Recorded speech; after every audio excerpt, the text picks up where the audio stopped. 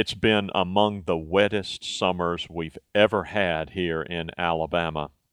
But here we are talking about gardening for dry places. I'm not sure I get it.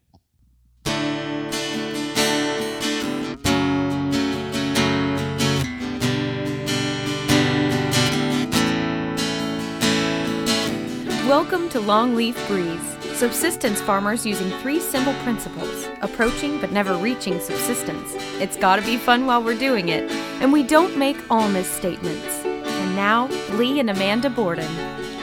Thanks, Adrian, and welcome to our podcast of October 3rd, 2013. Today, we are going to be sharing with you an interview that we were privileged to have with Hayes Jackson.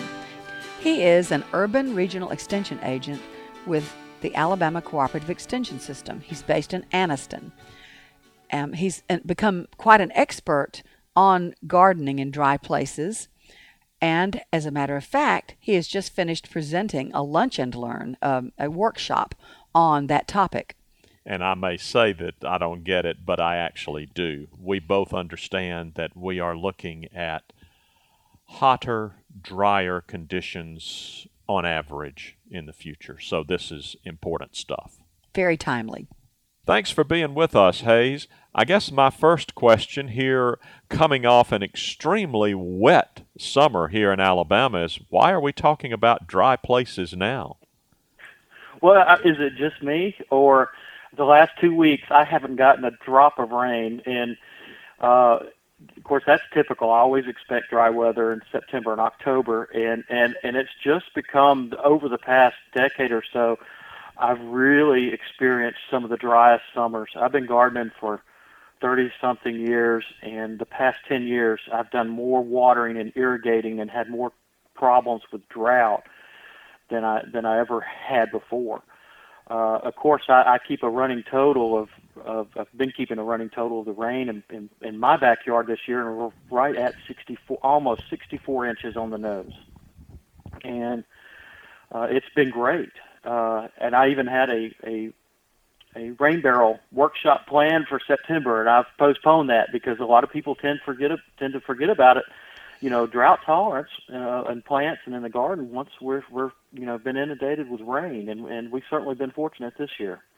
But it can change at the drop of a hat, and I know I'm getting very dry right now, so I'm looking forward to another rain event. Well, we are having the same experience you are. During the last couple of weeks, we've not had much rain to speak of, maybe a couple of tenths of an inch here or there, but nothing to write home about. And as a matter of fact, I was just noticing out in our orchard the other day that there is a green line following all my drip tape, where the grass is still vibrant around the drip tape, but is beginning to go brown everywhere else. Right, and there's a cemetery that I pass to work every day, and that's how I can judge too. The whole cemetery is centipede lawn, and I've noticed that in the past week it's starting to look kind of crispy. Yeah. Well, do you think it's going to be drier in the future? I mean, I know we're only asking you to project here, but what are your informed opinions about that? Just from what the information that's been available, I don't think, people always ask me what kind of winter we're going to have, and I'm like, get back in touch with me in March. Yeah. You never really know, but the trends seem to be that we are getting drier weather, more extreme weather. Any gardener that's been gardening a long time is seeing, all of a sudden we're getting extreme amounts of rain and flooding, and you look at, in Colorado, a 1,000-year flood, and we're getting these intense droughts, and it just seems to be, just extreme on both ends, there's one thing I hate to do is water. I feel like I'm wasting my time. I could be weeding, I could be pruning, so many other things. So it's nice to have either, regular rainfall, or I'm starting to use more plants that don't require me to water as much. Well, that's probably a great direction for our conversation to go in. When it comes to some of the techniques that we can use to deal with dry conditions. You mentioned figuring out what plants to use, and I assume with that, figuring out what not to use. What have we learned about that?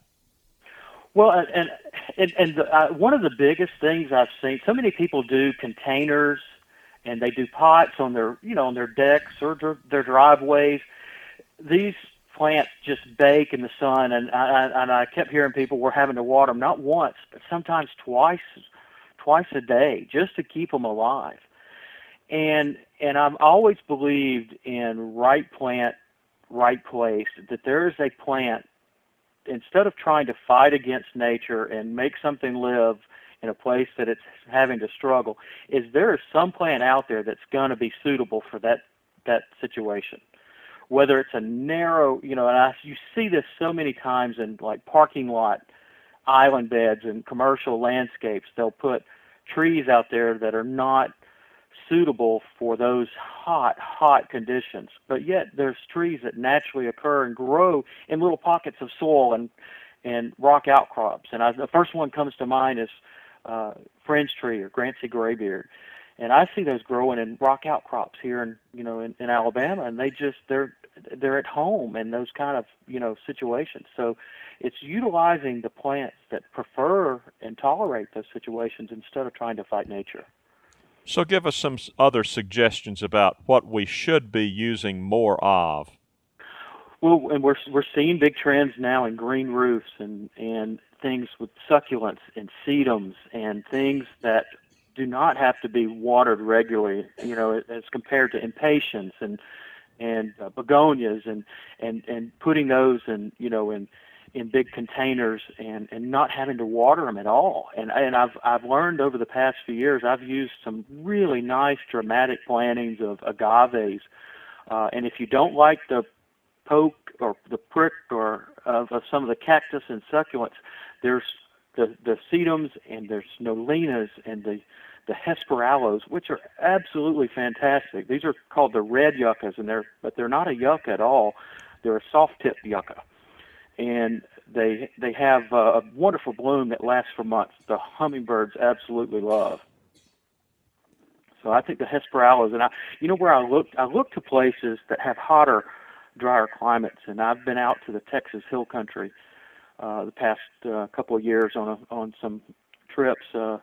Botanical trips and with work on some meetings and things, and there are so many great plants out there that we should be utilizing in our landscapes, and then they can take the rains that Texas gets on occasion, but gosh, they can get hot and dry as well.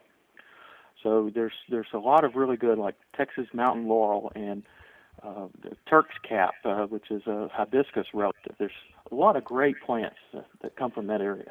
We got our own version of that a couple of weeks ago when we were visiting with Gabe Brown.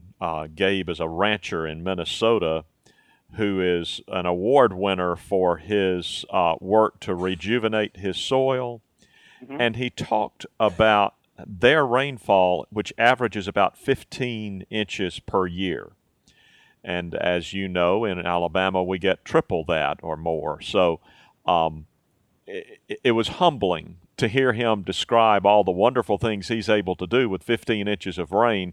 Makes me want to quit whining about our not getting enough rain. Right. I speak with my friends back in Texas, and I've got a friend that gardens in Arizona, and, they're all proud of their quarter-inch rain, and I'm like, that's a heavy dew in Alabama. We're fortunate, to have the amount of water that we do have, that we get, the rainfall, but we also plan on it, and sometimes that can be worse, when you're really expecting to get the rainfall and you're not equipped. The lawns, a lot of of course, I'm not a big lawn person. I have a 6-acre garden, and I can cut my grass in 12 minutes, and I use a hand push mower. So, and I've even eliminated more grass because I'd rather deal with not having to keep the grass watered, and a lot of I guess a lot of people spend a lot of time and energy trying to keep their grass green, and I think we overdo a lot of grass. I would tend to agree with that. No, what about when it's your target crops are finished and you're planting cover crops? Are there certain species of cover crops that are more drought tolerant than others? You know, that's kind of, I honestly, I haven't had a whole lot of experience planting, like you're talking about for garden areas. Exactly, yes. You know, I had a garden for a little while, but I actually, my garden, I had a vegetable garden, but my landscape garden, I'm in an old growth forest. So I have a lot of shade, and I love my trees. So I quit trying to grow a lot of vegetables, and I trade my plants for my gardening friends' vegetables. So I don't have a whole lot of experience growing cover crops and things, but I do know that it's given me the experience that, people think when you have a shade garden, because you have shade, it's not as dry. But gosh, these trees, I've got 110-foot trees on my property, and they can really suck up the moisture. And that sounds lovely. it is. It's nice and shady, but you pay for that. Even though you're shady, you're still losing a lot of that soil moisture. And that's really how I got into doing a lot of drought-tolerant plants, especially for shade. And most people don't realize, that when a lot of people think of xeriscaping, which is drought-tolerant gardening, they think of sun space. But there's so many people that have that live in forested areas or have lots of trees in their landscape area, and they're having to use, plants or using plants that are drought tolerant. Most people think of a Cuba and Mahonia, but there's so many other choices. And that's what I like to educate people about too, or my experiences with dry shade gardening. I'm glad you said that, because I'm actually planning to landscape an area where we live that has, exactly as you mentioned, lots of trees, and I'd like to, plant some understory plantings, but they don't need to be shade. They need to be drought tolerant, because I can't afford to get out there and drip all of that. Right, and we have so many excellent native plants like maple leaf viburnum that are naturally occurring in our forest areas, that blooms in the spring, has berries that attract the birds, and it gives a nice fall color, and that's one of my favorite plants. And it's native on my property, and I love to preserve that, and I share a lot of that with my gardening friends, and it's just not as familiar, among the nurseries. You can go and ask for it, and sometimes it's hard to find, but it's a great native plant and so durable when it comes to drought. Can I give you a true confession, Hayes? You've confessed to us that you don't work that much with food crops. Mm-hmm. We don't work that much with ornamentals. Amanda does more than I, but even she is not. We're both neophytes when it comes to the ornamental gardening that you're describing. So I want to make sure we include the names of all of these plants you've thrown out, so people who are interested in using them will be able to know how to spell them and how to ask for them. So I'm going to try to transcribe these plant names from the recording and include those on our show notes page, but I may need a little help from you because I'm so ignorant about all of this. Oh, sure. And I'm horrible about, sometimes I rattle off botanical names, and it's just by nature I do that, and sometimes say it so quickly. But I'll be glad to and get with you on that. We'll make sure everyone has a list, a scientific name and a common name, because I do know sometimes when you hear red yucca, most people think of yucca and they're thinking spiny, but knowing it's Hesperaloe, that to me that's one plant that is so underutilized. Okay. And I'd like to take advantage of that. Well, let me ask you this along these lines. Is there a database of plants that you would recommend, or a site that people like us who are just novices and trying to find out what works well in drought-tolerant or drought-tolerant plants, where we could go? Honestly, I haven't seen some really good region-specific, let's say for, Alabama or central Alabama, I see some lists, but they really are limited, and just like just discovering that all these plants that from the Texas Hill Country, that if you ever go to Austin and see some of the plants growing around Austin, and a lot of those have done so well in my garden. I've been growing them for 20 years or more, and it's that information you just don't see it out there, and a lot of this I've just kind of taken it over the years, and just from my experience of I'll try anything to in my garden that I see, and I'm a very experimental gardener, I guess. So, but a lot of these lists are just you'll see things like Acuba and Mahonia and Liriope and things of that nature, but you don't see some people want something a little different, or you want to get some color. And I know a lot of dry shade plants are more foliage plants, so I'm always looking for things that bloom in the shade. And like there's an iris called a roof iris, Iris tectorum, and it's done great for me. It blooms in white or kind of a bluish purple, and it's done quite well in the shade and very tough. Well, we appreciate your assembling all this information, then, especially knowing that there's not just a site at the ready to find out about all this information. I'm going to ask you to finish with a tough assignment, Hayes. I'm going to ask you to name the top 4 or 5 blunders that you've seen us gardeners make when we're dealing with dry conditions or drought events. Oh, let's see. I think people tend to water incorrectly. They tend to water every day and sprinkle just a little bit. I water during droughts, and I water thoroughly. You want to water deeply, and then you don't have to go back and water for many, many days. Proper mulching will help preserve that soil moisture, and amending and getting a better soil.